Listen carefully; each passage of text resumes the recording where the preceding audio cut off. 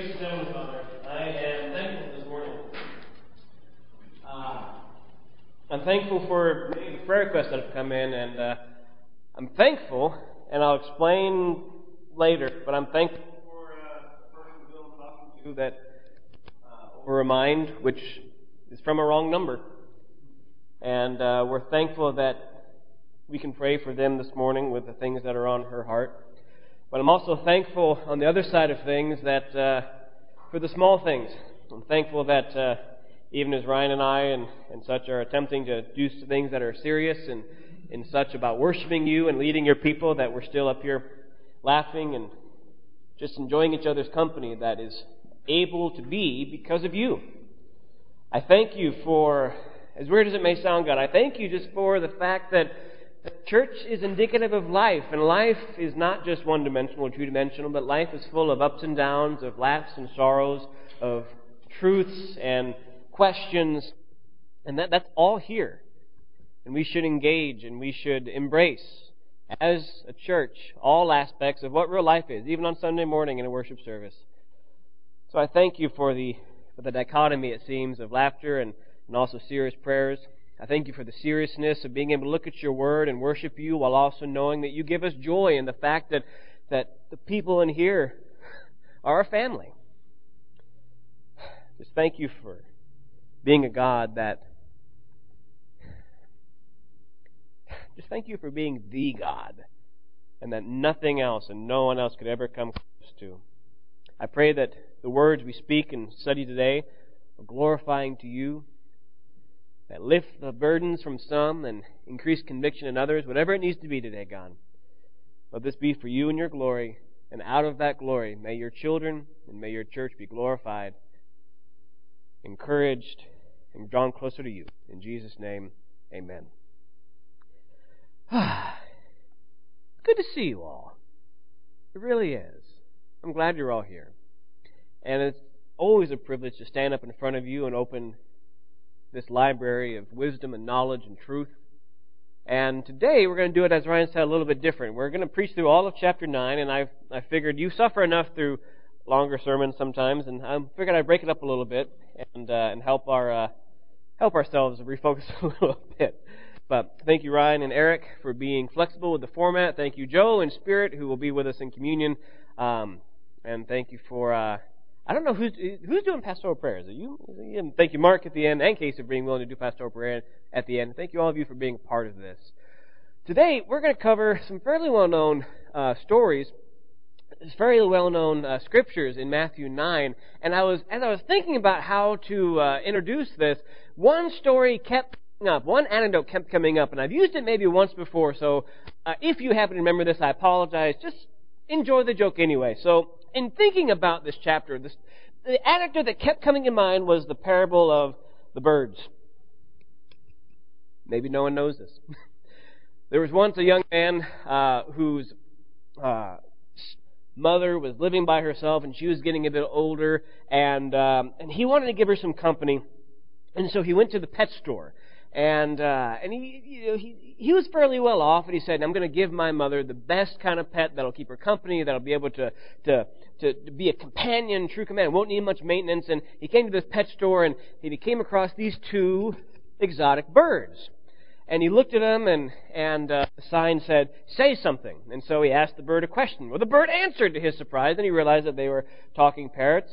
And the store owner came over and said, yes, these birds are special. They're unique. They're the best conversationalists in the world. You don't need to teach them anything. They already have a great vocab, and they can hold conversations about a range of subjects. They're amazing, super birds. And he said, how much? Well, that's the hard part. They are $20,000 each. And the guy went, but as I said, he was fairly well off, and his mother deserves it. And so he bought the birds, arranged for them to be to arrive at her doorstep, and included a note saying, enjoy these, please, love your son. The delivery date came, he didn't hear anything. A few days later, he didn't hear anything, and so finally he called his mother and said, hey, Mom, how's it going? And she, hi, it's good to talk to you, how you doing? And finally, he was like, so, what about the birds? Did you like the birds? And she goes, oh yeah, they were delicious. And he said, Mom, those were $20,000 each. Why did you get? How could you eat them? And she goes, well, then they should have said something.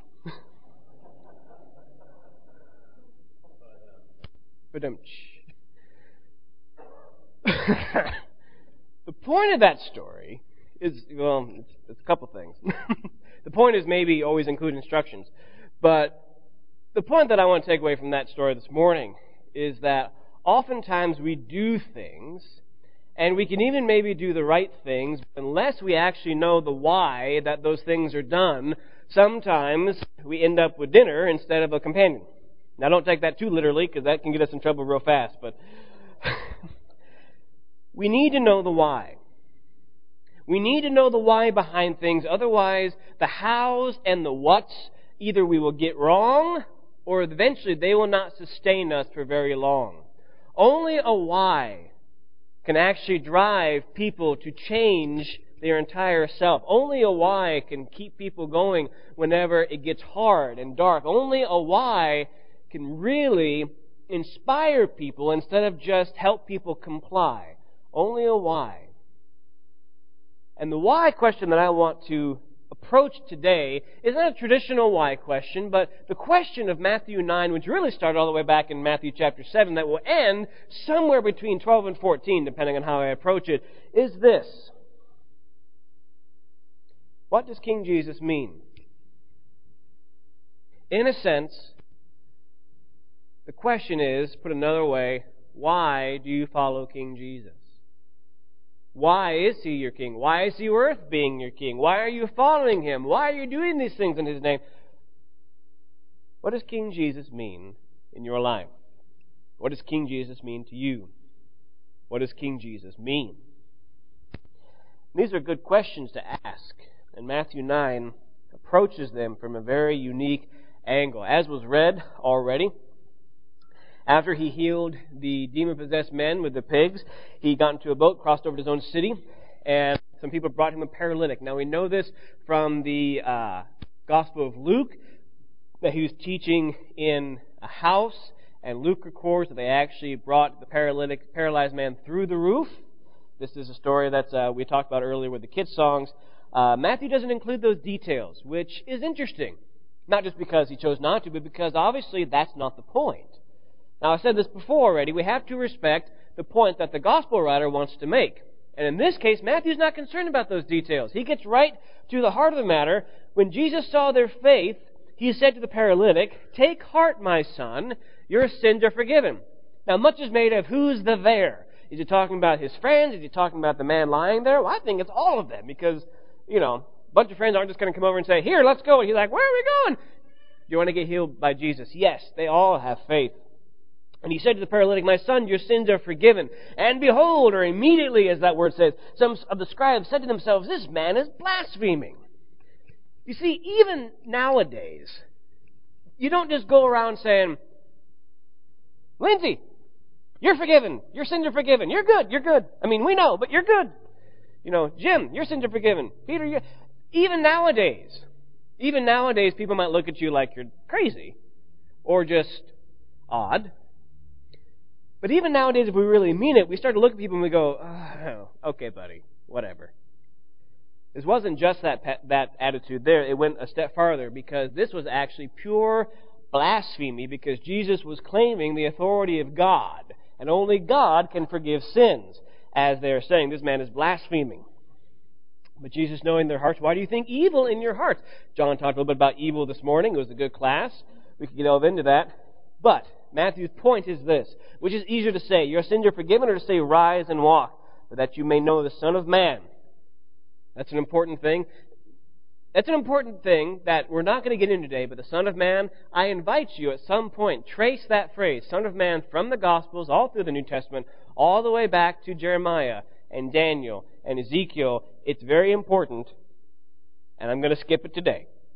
I just want you to know that I'm skipping it, but I also want you to know it's very important. Back to the story. Has authority on earth to forgive sins. And then He said to the paralytic, "Rise, pick up your bed and go home." And behold, he went. We know this story. We know this truth. We know many of the details that we tend to focus on. And we know that Jesus does indeed have the authority to forgive sins. And that's obviously the first thing that no matter what your approach is, we must deal with first and foremost. That by saying to forgive sins, I can forgive your sins, and then in a sense backing it up, Jesus is indeed claiming to be something that no one else can make a claim and easily back it up. By raising the man, by saying which is easier, he can indeed prove he has the authority to forgive sin. The first and foremost point of the passage is one that no matter who preaches it, they should always say. This is the main point. Jesus claims God's own authority and proves he has it. And I want to add this point to it. Not only proves that Jesus has God's authority, but is God's very authority as God incarnate on earth.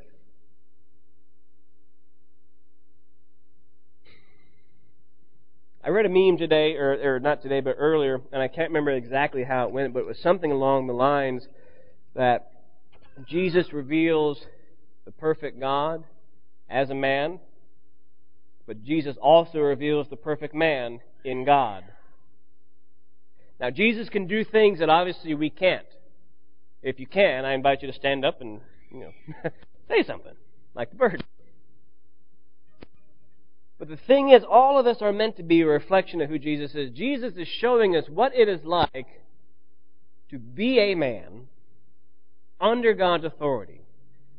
Now, God had tasked him with certain things that none of us can do, at least as far as my knowledge, about healing, being able to cast out demons and such. But in the end, that comes through God's power through Jesus. Jesus himself is operating as a man, and he's showing us what it is like to live under God's authority, to trust God completely, to show us what it's like to walk faithfully, day by day, moment by moment. And that very act has the authority of God in it. We tend to focus on Jesus' big things, and we should, but do we remember that there are days that pass in between these big events in the Scriptures? There are days and things that Jesus does with his disciples, his prayers, the things that Matthew doesn't record. John talks about how he could fill tons of books with the things that Jesus did, but instead he limited it to these things. Why? That you may know that Jesus is the Son of God. Jesus not only has God's own authority, but Jesus is God's authority. Therefore, an example given by Jesus, an example of how to act, how to live, how to pray, how to treat people is authoritative. But the second thing I think this passage tells us, and this is where I might get to meddling a little bit, is that paralysis is not a kingdom option. What I mean by that, taking just the text literally, is that a man was paralyzed, unable to move. And Jesus says, not a problem. Looking out a little bit, the question is, how many of us are either paralyzed in our own faith, even contentedly so, of neither moving towards Jesus, but also not moving any farther away from Him? In a sense, not moving. Paralyzed in our transformation, paralyzed in our spiritual development, paralyzed in our walk, paralyzed with who our friends and social circles are, paralyzed in the way we serve, paralyzed in our witness to the world. While this is a true thing that happened, it also teaches us that paralysis is not an excuse. Paralysis is something that Jesus deals with, and the question we must ask ourselves is, what tends to paralyze us in faith, in life, in work, in how we act, in how we treat people? What I mean by paralyzed, like I said, is not moving closer to God. Obviously, we're moving farther away from God. That's something else entirely. But many Christians, I'm not saying you, maybe you, many Christians are indeed paralyzed. We're not getting any, put it crudely, we're not getting any worse, but we ain't getting any better. What are the things that paralyze us in our life that sometimes we use as an excuse to not serve Jesus in the kingdom the way that He commands us to serve? What are the paralyses in life that we're content with? That's just not my gift. so I'm not going to talk to that person about Jesus. I'm not a very good prayer, so I heard someone complain about something. This woman behind me in line at Walmart, true story that happened last week, is crying behind me. I'm not going to ask what's going on and can I pray for her, because that's just not my gift. Hey, we need someone to help out with this ministry. You just don't want me. I'm free, but I can't do it. I'm not guilting you to serve. I'm not doing that. I'm not guilting you for anything, but I'm asking, in what ways are we comfortable not moving closer to God, like God? Jesus has the authority, and His authority says that being paralyzed in something is not something Christians can be. I would almost argue, based on Revelation, that He would rather us be moving toward evil, because then at least He and you can know where you're going. Question to consider in this first part. What paralyzes us that we have not let Jesus deal with?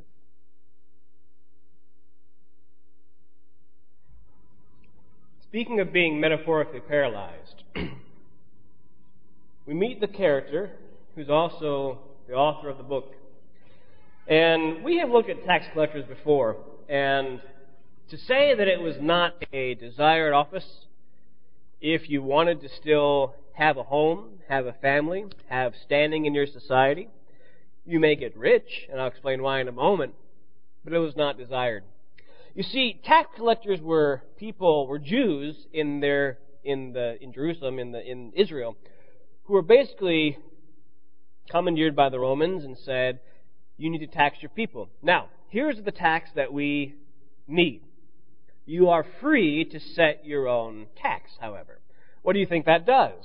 Well, if the required tax by Rome is 5, if I also then charge 10, I get to pocket 5 denarii, or 12, or whatever.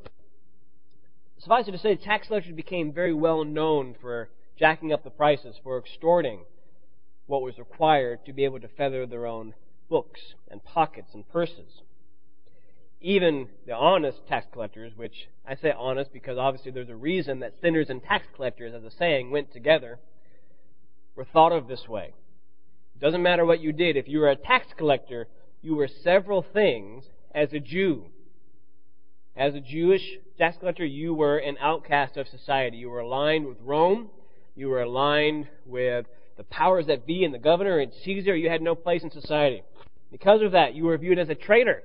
You're extorting your fellow Jews. You're extorting your family. You're extorting your brothers and sisters. Leviticus even has rules about not overcharging. The whole book of Micah is about unfair scales. Traitor. Obviously, as I already said, a tax collector was synonymous with corruption because of the potential profit they could make. They were unclean. And I say this word unclean because we have records that not only were tax collectors sometimes excommunicated from their families, but they were not welcome at the temple. They were not allowed to come in. In fact, they were supposed to stay out and come no closer than the court of Gentiles. To a Jew saying, you are the same as Gentiles? Ouch. We also have writings of many Jewish fathers outlawing their daughters even being approached or talked to by tax collectors, let alone marrying them. So as a Jew, let's say, where are you? You're an outcast. You're viewed as a traitor. You're automatically corrupt. You have no place in Jewish society. You are unwelcome in every aspect, it seems, just about, of Jewish society. And on top of that, one of the worst insults you could have, you were a sinner. Let's go back to outcasts for a minute, though, because keep in mind, these are Jewish people. Were they welcomed in Rome? Were they welcomed by Roman citizens or Roman garrisons? No. Rome was a conquered state. They were their subjects. So Matthew, as a tax collector, was outcast by his own people, had nowhere to go, and was outcast by the government which he served. Talk about being paralyzed when you literally, quite literally, have nowhere to go and no one to turn to and wondering about where your life is going. I probably could make some application just from that. But Jesus sees him, sees Matthew, sees Levi.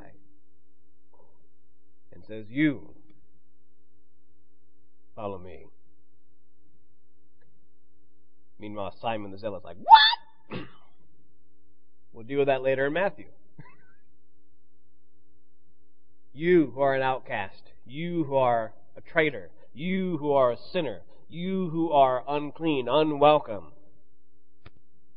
follow me. The obvious question is, we can infer how the other Jews felt about Jesus extending his invitation to Matthew. The obvious question I don't have up on the screen is, who is your Matthew? That who might you be a little perturbed if all of a sudden they showed up at church and became a follower of Jesus and sat alongside you? We're not going to dwell on that one today, however. He goes, and Matthew throws a party and invites his tax collector friends and sinner friends. And the Pharisees, as they do, saw this and said, "Why does your teacher eat with tax collectors and sinners?" I can almost imagine, and maybe they even did, I can almost imagine them coming up to the disciples outside the house where Jesus was. "Why does Jesus eat with tax collectors and sinners?" But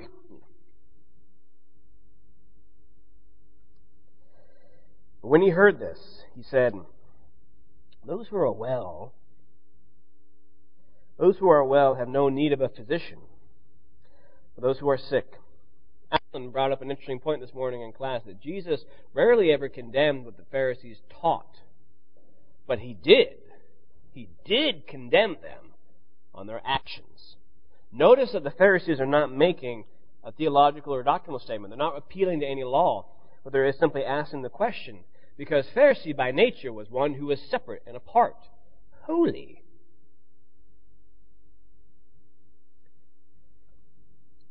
It says, "Go and learn what this means. I desire mercy, not sacrifice, for I came not to call the righteous, but the sinners." An interesting question from this is a metaphor that, when I read this, it popped up at me, is that it occurs to me, I'm going through some doctor stuff. I'm developing some sort of adult onset asthma, which is weird, but it's the Willamette Valley, so who knows? Only a couple people laughed at that. That was a mistake. It occurs to me that often doctors never only spend time with other doctors. And in fact, clinics and hospitals are where people who are sick go. Now, this is an obvious thing. But just imagine real quick if doctors only spent their time around other doctors thinking about how to cure people, or researching how to cure people, or looking at each other. There's some who do that, but aren't you glad that your doctor's not like that? Aren't you glad that your doctor, whenever you are sick, whenever you're in need, you call him and he's like, or she's like, "Yeah, come on in." Not like, I can't be close to you right now. The question then for us Christians, or rather the statement I want to make, is that the righteous from this principle should never only spend their time with themselves. This goes along to what we were talking about before.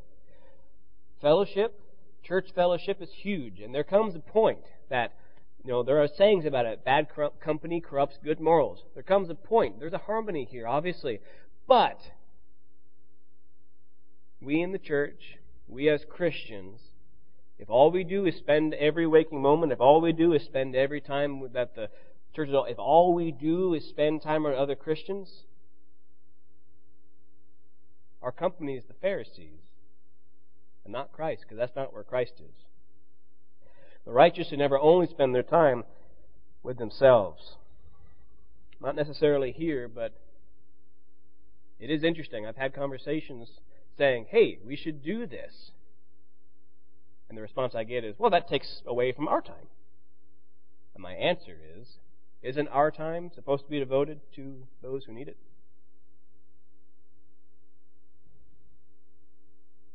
He then says, "Go and learn what this means. I desire mercy, not sacrifice." Sacrifice was the pinnacle of Jewish law. It was what you did in order to gain forgiveness and mercy from God. But Jesus, in essence, flips it on its side. God, through sacrifice, gives you mercy and implies so that you may show mercy to those who need it.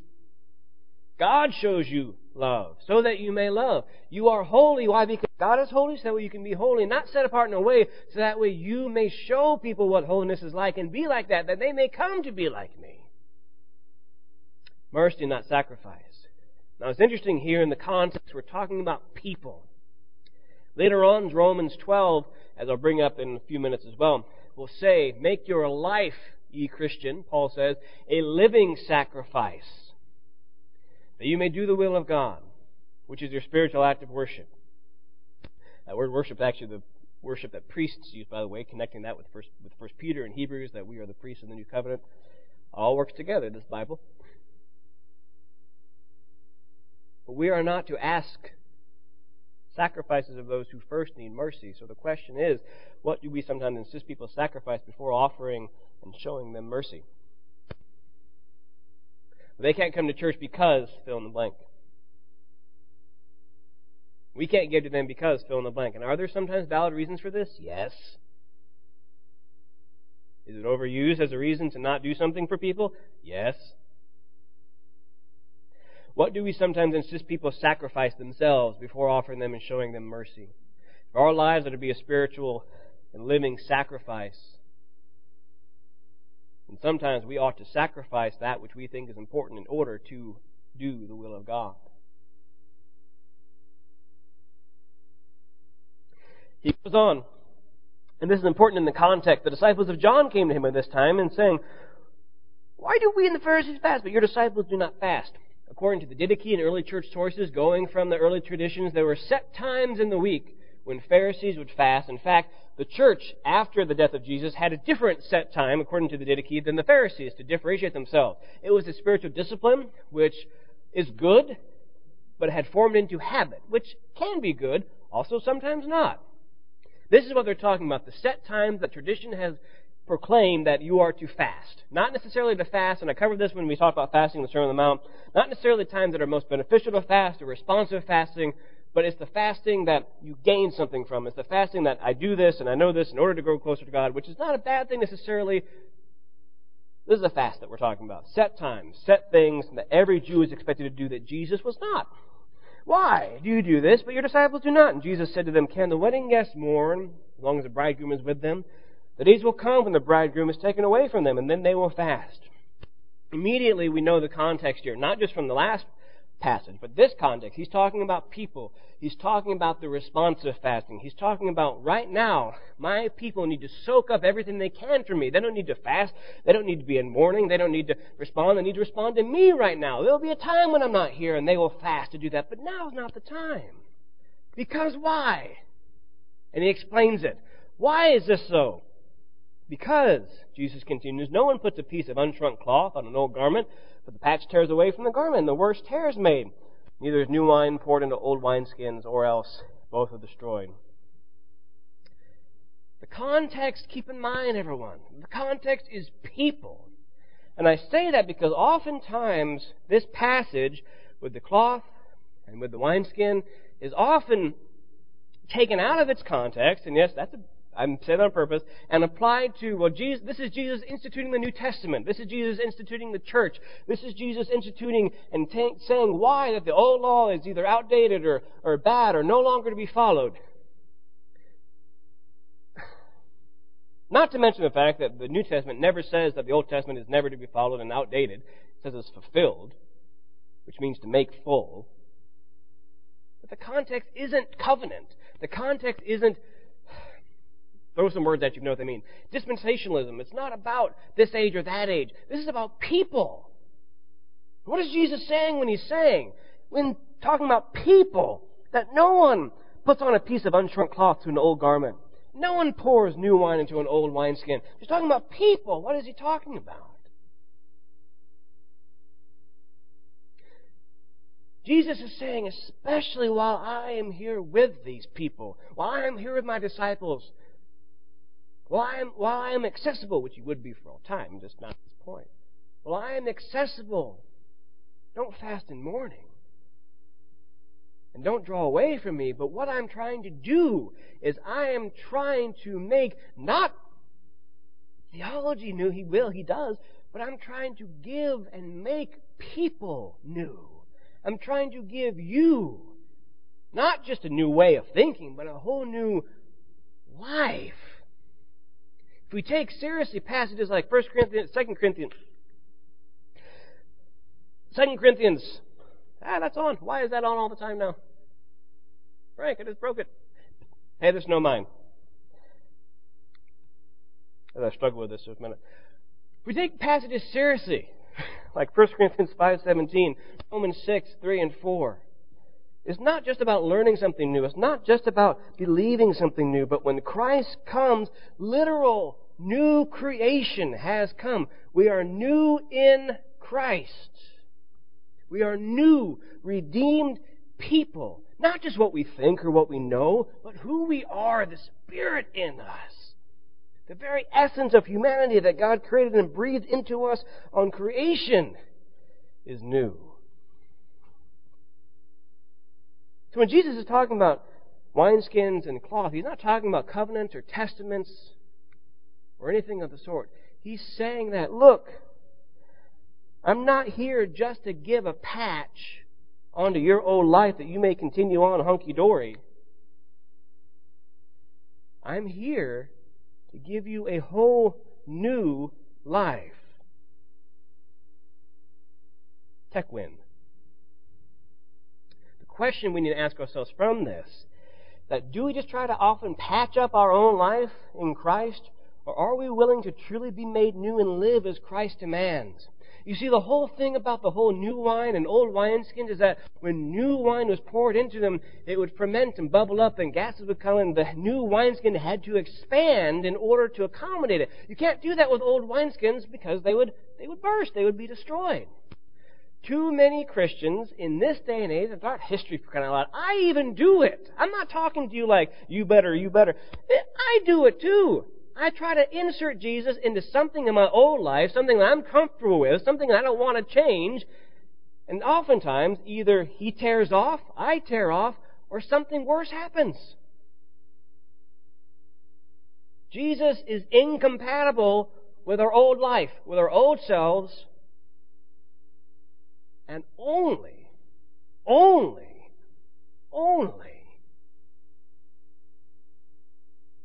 is in new life. And only gives new life. We must be made new in order that we ourselves can expand, as it were, to fit the new way of living, thinking, breathing, acting kingdom life. The question this passage teaches us, do we try to just patch up our life in Christ? Or are we willing to truly be made new and live as Christ and Christ only demands? Matthew ends this question of this passage. And there's a brief pause in chapter 10 as we transition to now the ministry of the apostles and disciples. But it's because he's transitioning to the ministry of the apostles and disciples, he wants to put a button, in a sense, on this question, who is King Jesus? And he ends with a couple of stories in rapid fire. And these, for the sake of purposes today, don't require deep explanations. But yet someone comes to him and says, my daughter has just died. Come lay your hand on her and she will live. Pretty bold for someone to come ask. But also then keep in mind, there's a second story in the middle here. And behold, a woman who had suffered from a discharge of blood for 12 years came up behind and simply touched the fringe of his garment. In faith, she said, if only I touch his hem of his garment, I can be made well. Talk about faith. I don't need a word, Jesus. I don't need a blessing. I don't need you to even look at me. I know that because of who you are, I just need to touch your cloak. Jesus came. He healed the daughter from deathly sleep. And word of this went out through all that district. Afterwards, as Eric read, to blind men, do you believe that I am able to do this? They said, yes, Lord. He touched their eyes and he said, according to your faith, it will be done. As they went away in verse 32, a demon-possessed man who was mute came and he healed him. There are deeper things to go in here, but for our purposes today, let's just take a 1,000-foot view at this last section. Matthew is telling us, after his authority has been questioned, after he's been accused of working with demons, after he's accused of violating the Sabbath, Matthew is ending the picture of Jesus by what Jesus is doing. Making a mute and deaf man see and hear, making the blind see, making a deaf and mute man hear and talk. Caught that. Took a minute, but I caught it. Having a mute and deaf man hear and talk. Having a blind man see. Have a woman who's losing her blood healed in faith and raising the dead. The question that Matthew is inherently asking, not explicitly, but what he's asking is, who is this man Jesus? All the way from the end of chapter 7. Who is this man who reaches out and cleanses the leper of the outcast of society? Who is this man who can entertain the request of a Gentile to heal his servant? Who is this man who has power over nature itself? Who is this man who has power over evil and demons themselves? Who is this man who can not only heal the paralyzed and get them moving towards Him, but forgive sins? Who is this man who can call the outcasts and traitors of society? Who is this man who can make life new and pour into them like new wine and fix them not just by patching, but give them a completely new set of clothes? Who is this man who can heal the dead? Who is this man who can make the blind see? Who is this man who can heal? Who is this man who can make them talk and hear who He is? Who is this man? Who is this man?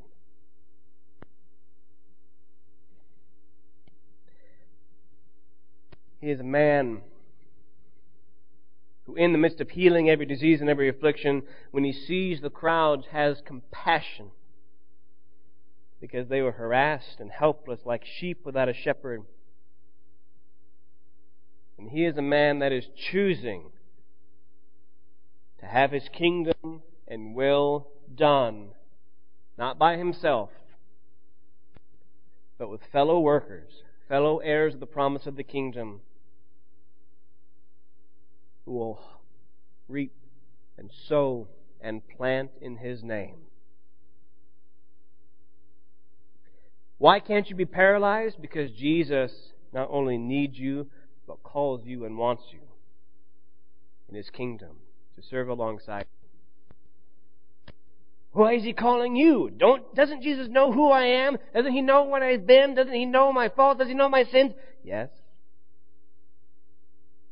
But now is not the time to mourn. Now is the time to say, Jesus, I want a new life. I want to see when I've been blind. Jesus, I want to hear when I've been deaf. Jesus, I want to speak when I've been mute. Jesus, I want to be healed in the ways that I've had pain. And Jesus, I have been dead in my sin, and I want new life.